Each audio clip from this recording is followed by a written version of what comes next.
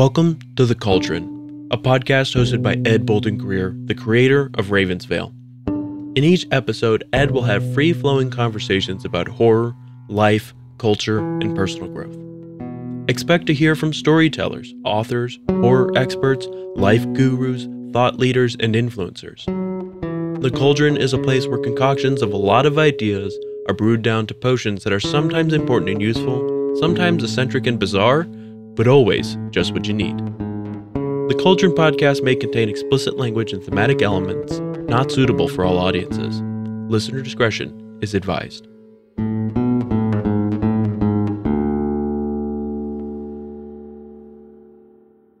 Well, hey there, family. Welcome to the Vail Cauldron. I'm your host, Ed Bolden-Greer, and I'm joined today by my guest co-host, Jacob Garner. Hello, everyone. This is the third episode of our 6-part series, Jacob's Haunting. In this series, we're researching 5 of the darkest urban legends of Appalachia. And if you're just now joining us, my good friend Jacob here suffers from phasmophobia. Yep. Phasmophobia specifically refers to an intense abnormal fear of ghosts, but the word is also commonly used to describe an individual that has an intense and prodigious fear of the supernatural and paranormal. Check, and check. I agree. I think Webster's dictionary just uses a picture of Jacob in its definition. Well, Jacob, today we venture into the heart of Appalachia, to the enigmatic Brown Mountains of North Carolina, where we're going to delve into the history and mystery surrounding the perplexing Brown Mountain Lights. These ghostly illuminations were first documented in 1910, and despite numerous investigations, the origins of these lights still remain a mystery a century later. In our last episode, you said you hadn't heard of the Brown Mountain Lights before, and I believe you said the lights scared you more than the Bell Witch. Yeah, there's something just really kind of uncomfortable and unsettling about orbs of light dancing around in the dark woods, and especially after hearing the accounts of some of them chasing people. I don't want to be chased by an orb of light. I can understand that, Jacob. Well, Jacob, before we get started, how's 2024 been treating you so far?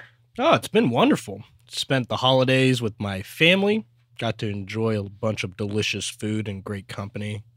Even did the typical Filipino celebrations. You'd probably get a kick out of it because it involves spirits.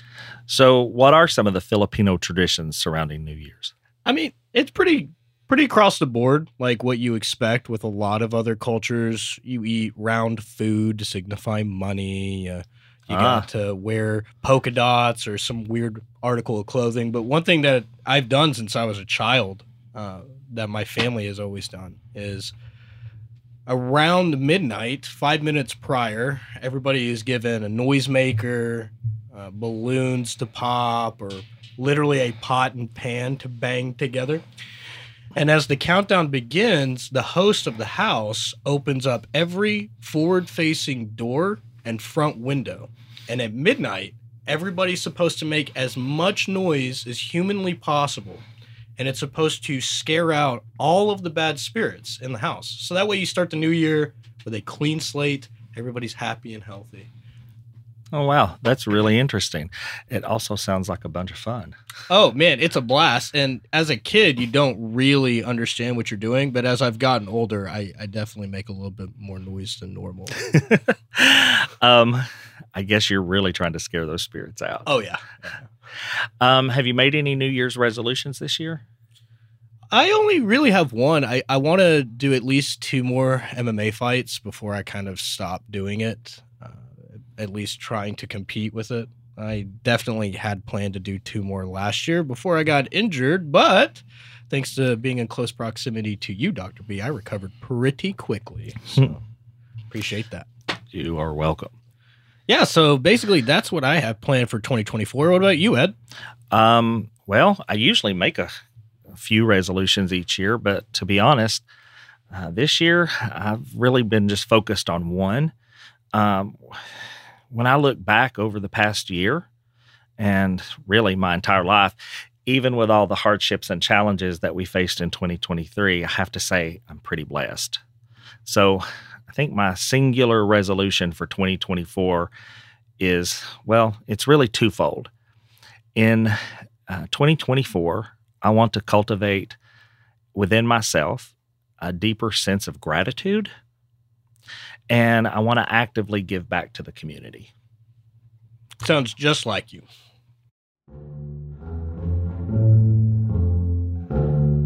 Hello, family. Today, we're taking a moment to talk about a very important issue that affects millions of people worldwide: human trafficking and slavery. January is National Slavery and Human Trafficking Prevention Month, a time where we raise awareness about these heinous crimes and work together to prevent them. Human trafficking is a form of modern-day slavery where people are exploited through force, fraud, or coercion for various forms of labor or commercial sex trade. It's a global problem that does not discriminate. It affects men, women, and children of all ages and backgrounds. But together, we can make a difference. We can educate ourselves and others about the signs of human trafficking. We can support organizations that are working tirelessly to rescue victims and prosecute offenders. We can advocate for stronger laws and regulations to protect victims and prevent these crimes. And most importantly, we can spread the word and raise awareness. This month, let's stand together against human trafficking and slavery. Let's be the voice for those who can't speak for themselves. Remember, your actions matter. You have the power to make a difference. Together, we can end human trafficking and slavery. Now, family, before we take a deep dive into the Brown Mountain Lights, I want to remind everyone that next week's episode continues our Jacob's Haunting series with an episode about the Moon-Eyed People of Appalachia. Join us next week and find out who the Moon-Eyed People were and where they came from and what happened to them. Whether you're a skeptic or a believer, we promise you a journey today to the Brown Mountains of North Carolina, where we're going to look at the history and mystery and maybe a little dash of the unexplained as we try to uncover the truth about those strange orbs called the Brown Mountain Lights. So, Jacob, did you do your homework? Oh, most certainly. Well, let's hear what you found out. All right. So, the Brown Mountain Lights are a phenomenon observed in the Brown Mountain region near Morganton County, North Carolina. These mysterious lights appear as glowing orbs or spheres and are typically seen hovering above the horizon or moving through the air. The lights are often described in a couple of different colors, the most common one being white or yellow, but it's also been reported to see red or blue. Numerous sightings of the Brown Mountain Lights have been reported over the years, and they've become the subject of various theories and legends, of which I will expound on later on in the episode. Some people attribute the lights to supernatural or extraterrestrial origins. Those are the most fun ones. While others suggest more scientific explanations, such as gases emitted from the ground, reflections, and even just like car headlights in the distance, but I don't really believe that. Several viewing areas and overlooks have been established for visitors traveling through the Pisgah National Forest in North Carolina for you to try to take your chance at seeing some of the Brown Mountain Lights. If you're anywhere near the Blue Ridge Parkway, mile marker 310 or 301, they have these little pull-off areas that are available for you to get out and get the binoculars and see if you can see anything cool. And while the phenomenon remains unexplained, it continues to attract the curiosity of locals, tourists, scientists, podcasters alike. Scientists and researchers have conducted a bunch of investigations, but the exact cause of these lights remain uncertain, and they continue to be a huge draw to the area. So, Jacob, don't you think that if there was a natural phenomenon happening, that scientists would have already explained it? Well, they attempt to. Appalachia State University conducts quite a few studies and research into this, some as early as 2012, actually. Okay. And while there are some scientific explanations, they're more like guesses. They're throwing things against the wall and seeing just what some sticks. theories. Just some theories, and they're really pretty ranging in what they come up with. But the history of the Brown Mountain Lights date back well over 100 years. The phenomenon has been a subject of fascination and speculation for literally anybody that lives in Appalachia near this area. I'll just go over a brief overview of some of the early accounts, a little bit of a timeline, and I'll break it down a little bit more later. But the early accounts in the early 20th century, around 1906 to 1910, this is when we first started seeing documented accounts of the lights, okay? Reports of the mysterious lights appearing over Brown Mountain were made by the early settlers in the area, and these sightings were often passed through the generations through oral tradition. One thing that's very important to highlight about this area, you read it and you're like, 19th century or the 20th century, that's like 1906, 1910. What are they talking about settlers? For people that aren't familiar with Appalachia, it is incredibly remote, especially near these mountains. There is just not the ability to build huge settlements, large cities with a bunch of streetlights, and huge roads and interstates and highways. These are very isolated communities that exist in this area. So when you see these sort of things, it defies the explanation like, well, maybe it's somebody with a toy or something, or maybe a drone, or maybe it's just some runaway kite with a candle attached to it. There's some really weird things going on. And then it actually attracts the attention of the scientific community. So starting in the 1920s through the 60s, and then obviously later on into the decades with App State and the U.S. government, scientific interest in the Brown Mountain Lights begin to grow. It stops being something that's just kind of like a tourist attraction. Come check this out. A lot of intelligent, powerful people are like, what's going on over here? There were a bunch of explanations that were proposed, including the possibilities of minerals in the mountain emitting phosphorescent light. However, no conclusive evidence. Yeah, I don't believe that one either. Because even if that was true, would it be like a boulder that then rolls, causing it to move? Right, and I think they would have found those minerals by now. Oh, easily. Oh, yeah.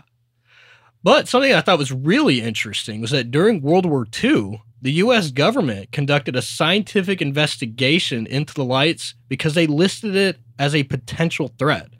They suspected them of being enemy aircraft spying on American settlements out in Appalachia. The conclusion was inconclusive, which is interesting. Inconclusive. Yeah, you had the entire U.S. military machine looking into these lights, especially to figure out if they were enemy aircraft. They couldn't come up with an explanation for it, though, which is kind of creepy. Kind of creepy. And then into the late 20th century, the Brown Mountain Lights gained more widespread attention. The lights became the focus of local legends and stories, attracting tourists and researchers alike. This is when you really start to see a lot more accounts in newspapers, travel blogs, once the internet gets kind of moving along, as well as old TV stations reporting on it as well. So the scientific studies that start to happen in about the 80s, if you don't count the U.S. government's military investigation of it, around the 80s are when the real scientific studies start to happen, and they're continuing to this day. They're all just searching to determine the cause of the lights. Some have proposed some kind of out there explanations when it comes to natural sciences, including the combustions of gases emitted from the mountain, geological processes like those phosphorescent minerals, reflections of car headlights, or other artificial sources. However, no definitive explanation has ever been widely agreed upon. And you'll see in some of the descriptions that I give you, unless this is some monster truck driving on the side of this mountain, there aren't roads that are easily accessible for like a Toyota Prius to get around. So you're telling me one of the scientific explanations is that the mountain farts? Yeah, it's letting them rip. Oh, Lord. Essentially. Okay. I would have loved to have been in the room when the scientists proposed Come up with that one. Oh, yeah. Well, what else did you find? They're also, I mean, you can't discount outside of the scientific studies, the cultural impact the Brown Mountain Lights have had. It's inspired folklore, obviously, books, documentaries, and even a very famous song called The Lights of Brown Mountain. Ah. Yeah. They're often and a little bit of tourism. Oh, quite a bit of tourism, actually. Because the Pisgah National Forest, I don't know if you looked at some pictures, but during my research, it's gorgeous. It's beautiful. By the way, I drove through the Pisgah National Forest On your last year. Yeah. I had no idea that You were in haunted America. Really, and this just gives me goosebumps thinking about it. I was only able to get to the Pisgah National Forest at night. Had you only known. Had I only known. Oh, man. Yeah. So the Brown Mountain Lights, in terms of the cultural impact, it's most commonly featured in discussions about paranormal phenomena, as well as ufologists, people that believe in extraterrestrial life. That's where most of these circles, that's where they talk about the Brown Mountain Lights. You'll see that it's kind of funny. They kind of have like a turf war over what it could be. The ghost hunters want it to be Is it a ghost? Yeah. Is it an alien? Alien people are like, no, it's definitely an alien. It could be an alien ghost. Oh my God. That hasn't been proposed. Let's go ahead and propose it. We're proposing it today You heard it here on the first. Ravensville Cauldron. The Brown Mountain Lights are alien ghosts. So right now, I'm going to go through the various theories and accounts that have been published. Physical documents have been brought forth discussing the Brown Mountain Lights. This isn't just from your cousin Jethro that lives on the other side of the mountain, said it to your uncle twice removed. There's paper trails to these Shout out sightings. to Jethro Bodine. So there were the early settler accounts that we kind of talked about earlier. Some of the earliest reports date back to the time of the first European settlers in the Brown Mountain region. These settlers reported seeing mysterious lights hovering over the mountain, and these stories were often passed through, usually as like little ghost stories to the children, I'm assuming. But they really documented the phenomenon before electricity was widely introduced into the area, which kind of poo-poos the idea that it was somebody's porch light on the side of the mountain. Again, these roads were big enough for maybe one vehicle, and there was dense foliage all over them. So the idea that it was car headlights too, especially back then where Appalachia is a very poor region. It's not like everybody was just driving around in cars. Also, I understand the part about, scaring kids with stories, but these were widespread stories. And these people didn't mingle with each other a lot. Oh, yeah. They stayed in their isolated areas. One of the earliest reports that I saw was a report to a game warden in the area that there were these hunters that, while they were deep in the middle of a hunt, I'm not sure for what animal, they reported seeing these lights hover around them, probably about a quarter of the mile up the mountain. Now, what really worried them was that they noticed it at first and thought maybe it was a lantern of another hunter, which would be kind of odd. Why would a hunter have a lantern at night, especially on a full moon? You would basically chase away any animal you were trying to hunt. Then they claimed while they were staring at it, it then moved across the mountain by a couple of hundreds of yards. Obviously, knowing the terrain, even if that was some dude with a lantern, unless he was 50 feet tall and was higher than most of these trees or flying, there's no way he could have crossed that amount of land without the light being interrupted, as if it was passing through the trees. Yeah. So they reported it to the game warden. The game warden kind of did the whole like, okay, what's in your flask, But there was a report for it, mainly because they were concerned that maybe there was somebody doing something with fire that could cause a wildfire in that area. So it was logged. Then we'll go ahead and skip to the 1940s military investigation. So again, during the Second World War, the U.S. military conducted an investigation into these lights, suspecting them to be enemy aircraft. The reason why they were really interested in it was that the nature of how the lights were moving through the area was a little bit too advanced for any of the aircraft that existed at the time, especially for reconnaissance aircraft, which they thought was what was being tested over Appalachia. They kind of theorized that the Axis powers were spying on us with small reconnaissance aircraft, and they were testing it out over Appalachia due to the remoteness before they tried it out over a major city or population center. Pilots that they sent to the area reported seeing the lights, but the military couldn't identify their source. So this is a little bit before we had super advanced radar technology. It existed, but not to the level that it is today. So you basically had these pilots doing huge flyovers at nighttime around Brown Mountain, and they could see the lights. They couldn't determine where they were coming from or how they were able to move the way that they were moving. And the lights were ultimately not deemed a threat, so I guess that's good. They didn't shoot any. Well, I mean, I think it's a little bit ridiculous that they thought that they were reconnaissance planes when, if you go back in history, those lights have been there. They had to know that. They had to know that there were reports all the way back about these lights. Yeah. So I don't think that the Axis powers had planes flying around back then. No. And what I think, that was kind of like a cover-up story that the U.S. government used because, I mean, this is during the Second World War. We need to have a lot of faith in the government to not go around chasing ghosts in the woods. So maybe they said, oh, yeah, it could be enemy aircraft, but maybe they were just curious too and thought, hey, let's send some pilots over there and check it out. Yeah, I mean, maybe it could be something that would help us. Oh, yeah. You know? Hey. Then if you skip forward about 20 years, there was a television broadcast by a local news station in the area.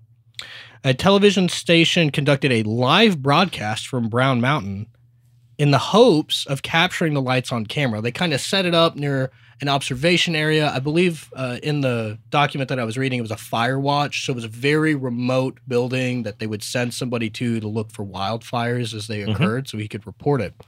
So they set up a camera overlooking Brown Mountain as a general location. And apparently the lights did appear during the broadcasts, adding to the intrigue surrounding the phenomenon. Now, I actually did find the footage of it. Now, the name of the station was like your generic, like NCLVT type of whatever, news station 6. But what was really interesting is that the live broadcast starts, and after about 20 minutes, nothing really happens. But then you start to see on the horizon these flashes of light as they start moving around. What was interesting that in the broadcast, the people operating the camera and the reporter didn't even notice it. They were just kind of talking about it, kind of like, well, and there's supposed to be some reports of lights. Meanwhile, it's occurring, and people tuned in watching it, saw it live. I did actually end up finding some other footage that I'll bring up later from Appalachia State University as well. Then, 10 years later, in the 1970s, a police report was filed with mentions of the Brown Mountain lights. So a police officer in the area, just driving around, bebopping, doing his thing, reported seeing the lights while on duty. The officer described the lights as moving erratically and emitting a soft glow, and when he got out of his police cruiser, reported hearing a humming noise on top of it. Other officers said residents in the area had also reported witnessing the lights, and while this officer was observing it, they actually got a couple of phone calls from some scared residents in the area saying, hey, you guys seeing this too? I find it interesting too in the police report that the officer claims that the orb of light that he was observing dancing around the mountain was significantly far away from him, but he said it sounded like the humming was right above his head. And it wasn't loud, but it was just a low hum. Oh, yeah. It was just enough for him to be uneasy about it. He even turned off his police cruiser, thinking that it was maybe the engine causing it, but he still heard it. Well, that gives me goosebumps. I know, right? Also, sprinkled amongst throughout the decades, you have plenty of tourist and local sightings. People driving through the area report that they saw an orb of light skip over their car by about 50, 70 feet, and they would report it saying, I don't know who's flying a plane out here, but they need to stay a little bit higher off the road. Again, Pisgah National Forest, it's like a giant gorge. I mean, there's very, very steep cliff faces and drops on either side. The idea that a pilot could fly through that gorge and not wreck, especially at night, pretty low. I would say. Unless Red Bull was already testing out some of their like trick flying videos back then. That doesn't make Red any Bull, sense. not a sponsor. Many visitors claim to have seen the lights, describing them as floating, hovering, similar to the officer that we just talked about, or moving in unexplained patterns. The unexplained patterns thing is something that I wanted to kind of touch on because I believe that's what really drew the attention of the U.S. military. The way that these lights are moving, it wouldn't be possible with any aircraft, whether it be a helicopter or a single-engine plane, to move in such a way. Some of the footage that I saw from no, hold on. You mean wouldn't be with the technology that we understand currently? Correct. Okay. Some of the erratic movements that you see in some of the footage of the Brown Mountain Lights, there was I think it was some gentleman from the Citadel Academy for the military. He kind of did the calculations. If that was a manned aircraft making the sorts of erratic stops and direction changes, the amount of G-force would kill the pilot immediately, which is kind of crazy. Yeah. So I talked about it at the beginning as well, but there was a variety of colors and shapes. While most reports are of orbs floating around, the colors are a little bit different. So the most common reported ones are white or yellow. There's also been reports of red and blue, which, if given a choice, I definitely wouldn't want to see a red orb floating around. That seems really... that seems a little ominous, yes. Yeah. They're mainly described as those spherical orbs, but then other times they're said to form a line or kind of like a pyramid triangular shape, like a slice of pizza. Yeah, I find it funny that with all of these urban legends, it always goes back to things that associate with other things like pyramids and things like that. Oh, yeah. Yeah. And part of me kind of chuckled when I read about the debate on the shape of it. As a guy who has pretty bad astigmatism, if I saw one of these things floating out, I'd be like, that looks like a big old blob. There goes a big blur moving across the sky. So I'm going to go over some of the attempts that scientists and researchers have given explanations as to what could be causing the Brown Mountain Lights from a natural scientific theory set. One that I thought was kind of interesting was the idea that it's bioluminescent organisms. So they kind of think that it could be a certain type of fungi or fungi or insects, kind of like lightning bugs, but on steroids, I'm assuming. These would have to be like, I don't know, like Volkswagen-sized lightning bugs. I think we can rule that one out. Yeah, I know. I think that would be scarier. I don't want to see a lightning bug that big. Yeah. I don't have a mason jar big enough to put that in. Oh, God, no. So maybe it's like a collective, like a school of them, all just working in tandem. I don't know. Yeah, that one seemed and again, the other idea that it's a mushroom or something. How big is the mushroom that's causing it to be seen? And why can't we find these mushrooms? Yeah, exactly. The other theory given by some geologists in the area is that it could be some mineral phosphorescence. So they suggested that the minerals in the rocks of Brown Mountain may emit phosphorescent light, creating a mysterious glow. I think that that's kind of a lame explanation. I don't think that it's possible.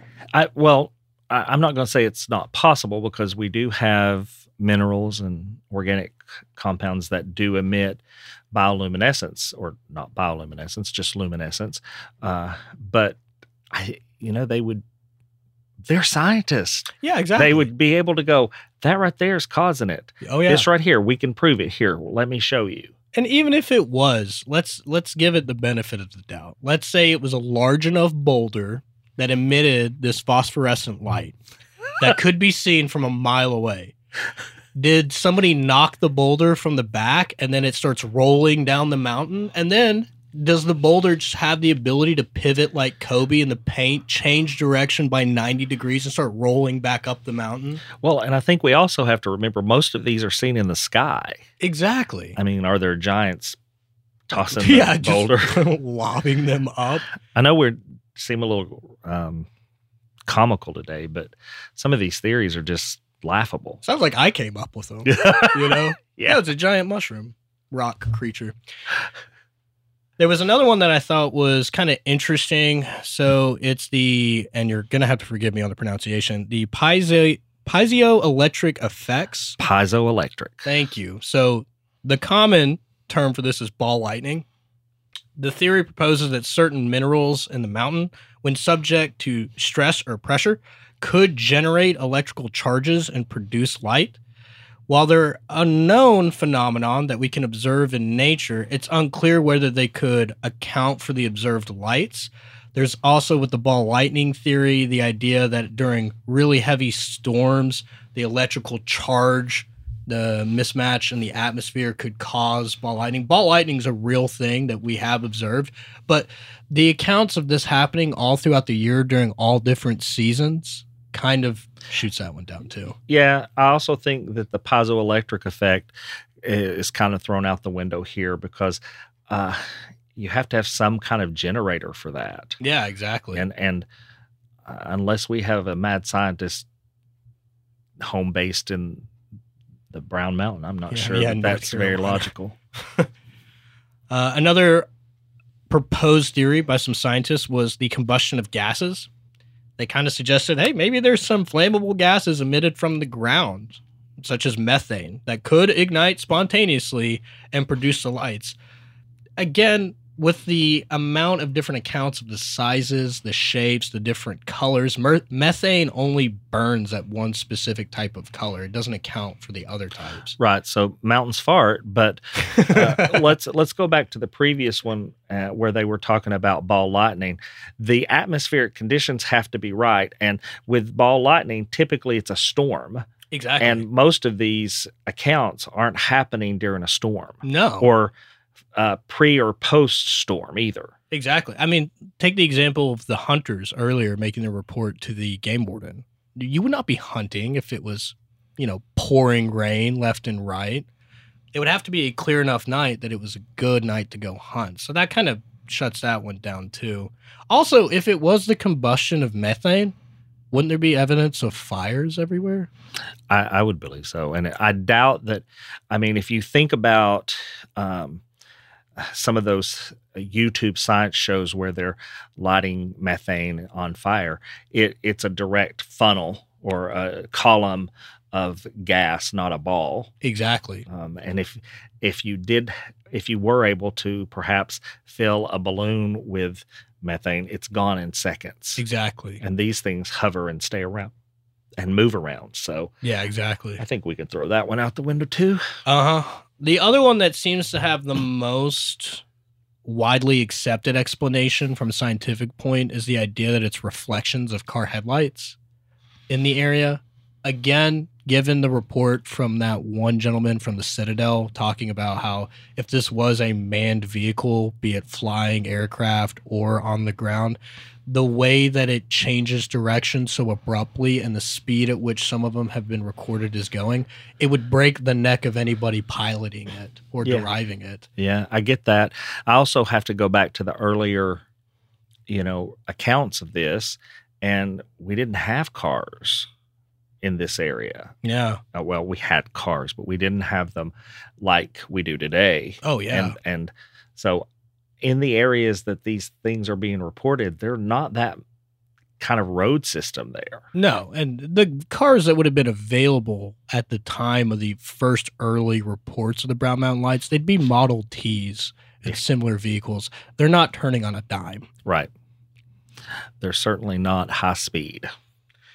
And besides, a lot of people that do see the Brown Mountain Lights say, I've seen a reflection or two in my life. That's not what I'm looking at. Right. The last one that I thought was a little bit interesting from a scientific point was the idea that it was a temperature inversion. So apparently in some atmospheric conditions, temperature inversions can occur and they trap light, creating optical illusions. So this theory that was proposed by some scientists in the area suggests that the temperature inversions could be responsible for the appearance of light that seemed to float above the horizon. However, critics argue that this does not explain all of the observed characteristics of these lights. Right. So I think that's the problem with all of these natural occurring theories is that none of the theories can explain away all of the details about the Brown Mountain Lights. Exactly. And I understand that what the scientists were trying to do was offer up potential explanations. But if you notice something about all of them, they get one aspect of what could be causing some of the characteristics of the Brown Mountain Lights, but they don't account for what they're doing in their entirety. Right. And let's be clear, here at the Ravensvale Cauldron podcast, we totally believe in science. Oh, yeah. We are, and Jacob's a little bit of a conspiracy theorist, but we do believe in science. So let's just be real clear about that. This is where it gets fun.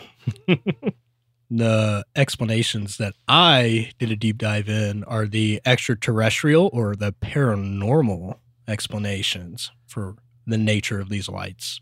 So obviously, given the mysterious nature of the lights, a lot of people attribute them to something supernatural.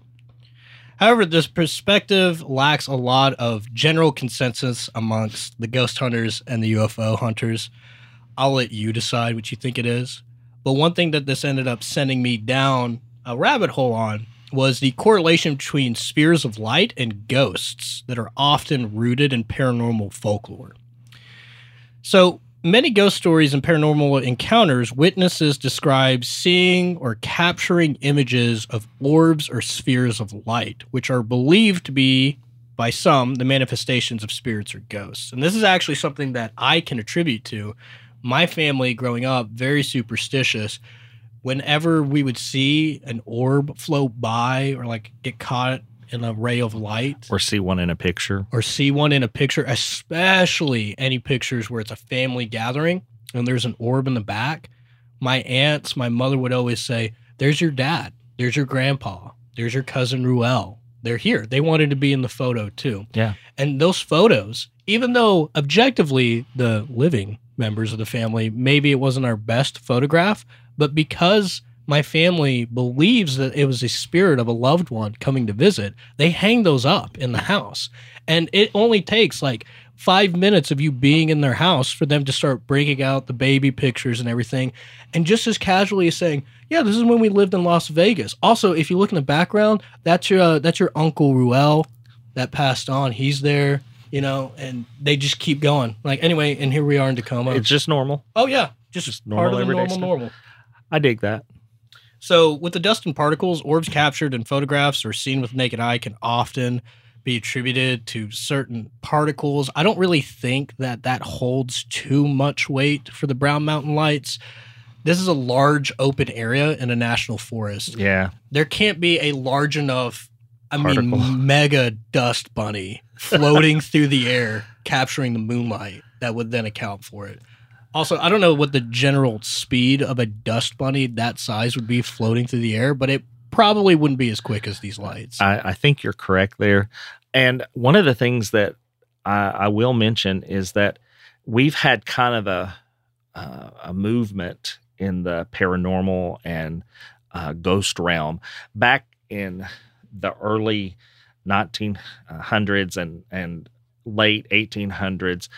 It was all about ectoplasm and all of that. And then sometime in the 70s, somewhere around there, we started talking about orbs. Yeah. It may have been a little bit more in the 80s, but it was in that time frame we started talking about orbs more.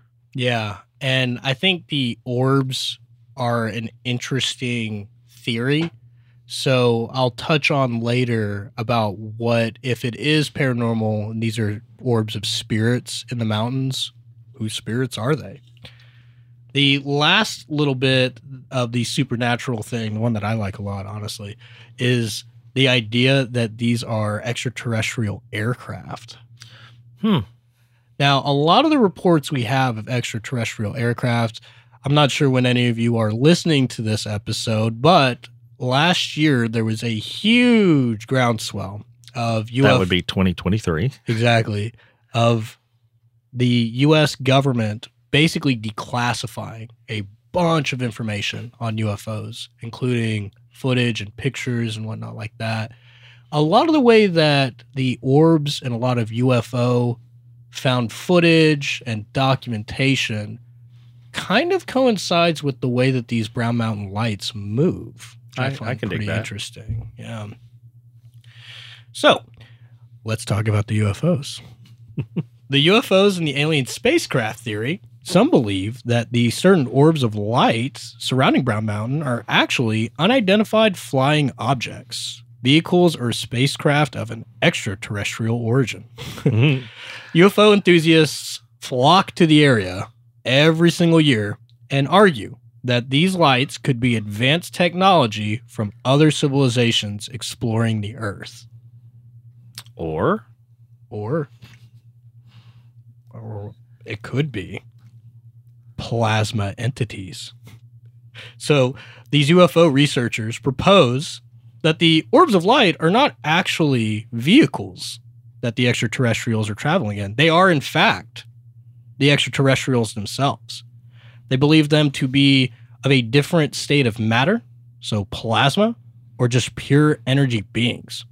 And these entities, according to this theory, could be manifestations of some extraterrestrial intelligence or form of non-physical life using some sort of Bluetooth capability to explore the area remotely. Kind of like an observation type of thing. The other theory proposed by the UFO experts is that this phenomenon could be explained by aircraft or devices from an otherworldly origin, such as like a probe or surveillance drone type of thing. They believe that they were developed by some sort of extraterrestrial civilization to monitor the Earth and its inhabitants, and that their devices may be equipped with sensors or cameras to collect information of the area. This would also explain why there are multiple accounts of orbs as UFOs being reported all over the country and the world, that they are sending these surveillance devices to various regions of the United States to get a better picture of the entire country or the layout of the natural landscape as well. So essentially they're high-tech drones. Exactly. Which I will say that if the Brown Mountain Light phenomenon occurred starting around 2010, I think everybody would have just assumed it's some teenager with a drone and a flashlight tied to it, flying it around. But again, these reports started in 1906. I don't think drones were around back then. No, not in our world. This is a really fun theory that these UFO people have proposed. That these Brown Mountain Lights are actually transportation portals. So I will admit, it took a little bit of a deep dive. This is more on the fringer. Okay. More on the fringe of their theories. I'm very interested in portals right now. I'm doing some writing in our other podcast about portals right now. So I'm very interested in what you have to say. Oh, wonderful. Tie in the Brown Mountain Lights, man. So the orbs of light are suggested to be portals or gateways used by extraterrestrial beings for transportation. That classic wormhole theory you see in sci-fi, they believe that in some far reach of the galaxy that this wormhole spits out over Brown Mountain for whatever reason. So they travel here and we get light, and when they return, we probably get lights too. Exactly. As they're, I guess, using the portal. Yeah. That would also kind of explain why there's so many sightings of these floating orbs all over the region. They're kind of like bullet train stops for the aliens. At least that's what they propose. Okay. And then the last one is that these plasma entities are just really interdimensional beings. So there are a prevailing school of theories around this that propose that the orbs of light are manifestations of beings from alternate dimensions or parallel universes, and that the interdimensional beings might visit or interact with Earth for purposes that are unknown to us, but there could be a significant reason as to why the only way we can perceive them in our dimension or our reality is just pure light, pure energy. And if they are from a different dimension, they don't adhere to the laws of nature here, causing their ability to float and change direction. I get that. But here again, we're seeing these in the sky. We don't see them walking around on the street or floating around in the street. These are in the sky. So they're hovering, I guess, I don't know. I don't know either. I don't want to know, really. So I will document just a quick little timeline of different stories in the area that get attributed to the Brown Mountain Lights to try to explain them. And it'll range from your typical ghost stories to extraterrestrial life. But the constant pushback that you'll see when you do research for the Brown Mountain Lights is that, again, it's just lights on somebody's porch. It's lights on somebody's Jeep Grand Cherokee driving through the woods or something stupid. But there was a lot of initial claims that were insinuating that there could be something supernatural to be the cause behind the Brown Mountain Lights. The first publication of a claim that the lights were in any way referenced by Native American culture was an article in the Asheville Citizen in 1938. It basically made the claim that the orbs of light that you see were indigenous people that were wrongfully treated, obviously, and that maybe they died while fighting after being forced onto the Trail of Tears, and that their spirits now haunt the Pisgah National Forest as a result. And that was published in 1938 in the Asheville Citizen, which I find really interesting. Experts on historical Native American traditions state that this is also a myth that was invented by the white settlers to justify their own beliefs in the lights. Although some of the native tribes in the area openly discuss that their spirits protect the forest. So while there is a little bit of you guys are just blaming Native American spirits to come up with an explanation for the lights, the Native Americans that they speak to also go, well, it could be. I mean, we do have our ancestors all over this place, right, obviously. There also was a new variant of an older ghost story that kind of got lumped into the Brown Mountain Lights. And it was a ghost story about a woman and a baby that were murdered in the Jonas Ridge community. And it became the first published ghost story to incorporate the lights. And that was published in 1936. So 2 years before the Asheville Citizen published their article. Basically, it stated that the orbs of light are the maligned spirits of that woman and her baby that then haunt the mountain in which they were killed on. So you'll see after 1936 with that published ghost story tie-in that ghosts are now going to start being primarily attributed with the Brown Mountain Lights. Obviously, a bunch of spirits from the Revolutionary War, our troops moving through the mountains as they're setting up camp and maybe during a battle or two that happened. Published in 1982 was a story that was linking the lights to Civil War ghosts. And it was first seen roughly around 2012 on the internet. It was published in some sort of article for ghost hunters back in 1982, and then it resurfaced in 2012. Again, the idea being behind spirits that passed untimely in great distress. Their spirits are still forced to wander the area that they died in. So those were the ghost explanation tie-ins for the Brown Mountain Lights. But in 1965, this is when the UFO movement really started to pick it up and run away with it. There was a gentleman by the name of Ralph Vail who used to display what he claimed was a mummified alien in his rock shop. He self-published a book detailing his claimed extraterrestrial encounters on Brown Mountain and his trip with the aliens to their home planet of Venus. So I ended up looking into this guy's claim. He claims while he was hunting for geodes and Native American arrowheads and stuff like that, that he stumbled upon a weird humanoid effigy in the rocks. It clearly was not a mummified human being that had calcified. He described it as an entity of pure energy that once it stopped existing, it gathered the materials around it, kind of like it imploded, and then caused a mummification. Now, he claims in his account that as he was moving around with this thing that it disturbed, I guess, its colleagues or brethren, and that they ended up abducting him in the middle of the night and taking him all the way to their home planet Of Venus. And probed him. Probably. He may have left that part out. Okay. But we can assume. And he gives a huge account of what he saw on Venus and that the entities that he was interacting with looked like fleshed out versions of the mummified rock effigy that he had found and displayed in a shop. If you ever want to, you can actually look up pictures of this rock-like effigy. It looks basically exactly how he described it. It's got large head, long slits for eyes, short stubby body. Kind of creepy looking, not gonna lie. If I was walking into a rock shop to be like, you got any cool rose quartz or anything? And I just saw that thing chilling, I'd probably just be like, all right, man, have a good day. And I'll just walk out.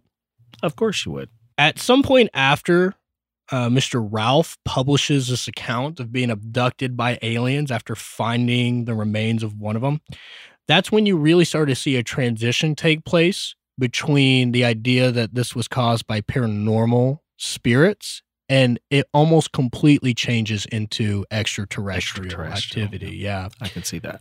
So that's where the original legend kind of stands now. It has more accounts that more align with like Close Encounters of the Third Kind. Yeah. The orbs start to take on more of a, they float directly above me, they shake my car, it makes all of my hair go up into the air like you're being abducted or anything like that. So even though thousands of loggers were working in the Brown Mountain area during this entire period of time where people are still reporting to see them today, all of them, even though they don't communicate with each other, they all come to the same general description of what the lights can do, what they've been seen to do, and everybody generally reaches some consensus as to how they operate. And this is also where a bunch of UFO hunters start flooding into the area to try to get to the bottom of this. So you have a lot of people taking photographs, bringing telescopes. There was one guy that was reported to have said that he observed these floating orbs of light over an area in Kentucky, and they shot off in a certain direction. And wouldn't you know it, when he did it on a map, guess where they were heading towards? Brown Mountain. Exactly. So he kind of believes that Brown Mountain is these other areas that exist on the, countryside or whatnot that are used as kind of like a beacon or like a bus stop for these people. Or these beings, I should say. So, all this to be said, with the UFO hunters, the ghost hunters, both combined, I think it's safe to say that the lights are a cultural phenomenon. It's evolved over time to suit the many different theories that people have, whether it's ghosts, whether it's UFOs, whether it's mountains farting, or something silly like that. But the changing expectations of the people who participate in this are also helping build the culture of mystery in Appalachia. So, Jacob, after doing all this research, what's your final determination about the Brown Mountain lights? So, I was kind of 1 foot in, 1 foot out. When I initially was doing the research, some of the first things that came up were, it was car headlights. And I went, okay, yeah. And I just stopped doing any sort of mental work. And I said to myself, yeah, it's just car headlights. But the more digging into it that I did, the more I realized it definitely could not have been car headlights. I also ended up finding a very interesting study that Appalachia State University conducted within the last 15, 20 years. I think it was 2012, where they set up a camera overlooking Brown Mountain and collected 1,600 hours of footage. And in the footage, you can see the Brown Mountain lights occurring. Now, if it was car headlights, and I watched the footage, if it was car headlights, would they not be appearing in the same areas every single time? But they're not. So with App State University, the U.S. government, plus the thousands of people who have reported to see the lights, they all still can't reach some collective agreement on what the lights are or what's causing them. The ghost hunters claim that it's supernatural. The UFO hunters want to claim that it's extraterrestrial. For all I know, it's an alien's ghost or something. Well, family, as we conclude today's episode of Jacob's Haunting, we leave you with the enigma that is the Brown Mountain Lights. These mysterious lights, seen sporadically for years near Brown Mountain in North Carolina, continue to captivate our imaginations. They remind us that despite our advancement in technology and understanding of the world, there are still mysteries out there waiting to be solved. So the next time you find yourself in Pisgah National Forest, take a moment to gaze at Brown Mountain. And who knows, you might just catch a glimpse of those elusive lights. But until then, keep your curiosity alive like me and your sense of wonder ignited. Remember, the world is full of magic and wonder just waiting for us to explore. I'm Ed Bolden Greer. And I'm Jacob Garner. We hope you've enjoyed this episode. If you like what you've heard, make sure you join us next week as we journey into the mysterious world of the Moon-Eyed People of Appalachia. Now, family, you adults have a few chores to do. If you haven't already, go on over to ravensvail.com and see about doing your chores on social media. Follow us on all the social media platforms that we've made available just for you guys. And if you haven't already, you can find the Ravensvail Podcast on your favorite podcast platform. Just search for Ravensvail Podcast and make sure you hit the follow button to stay up to date with our latest episodes. And tell your friends about us, won't you? So until next time, family, see you soon.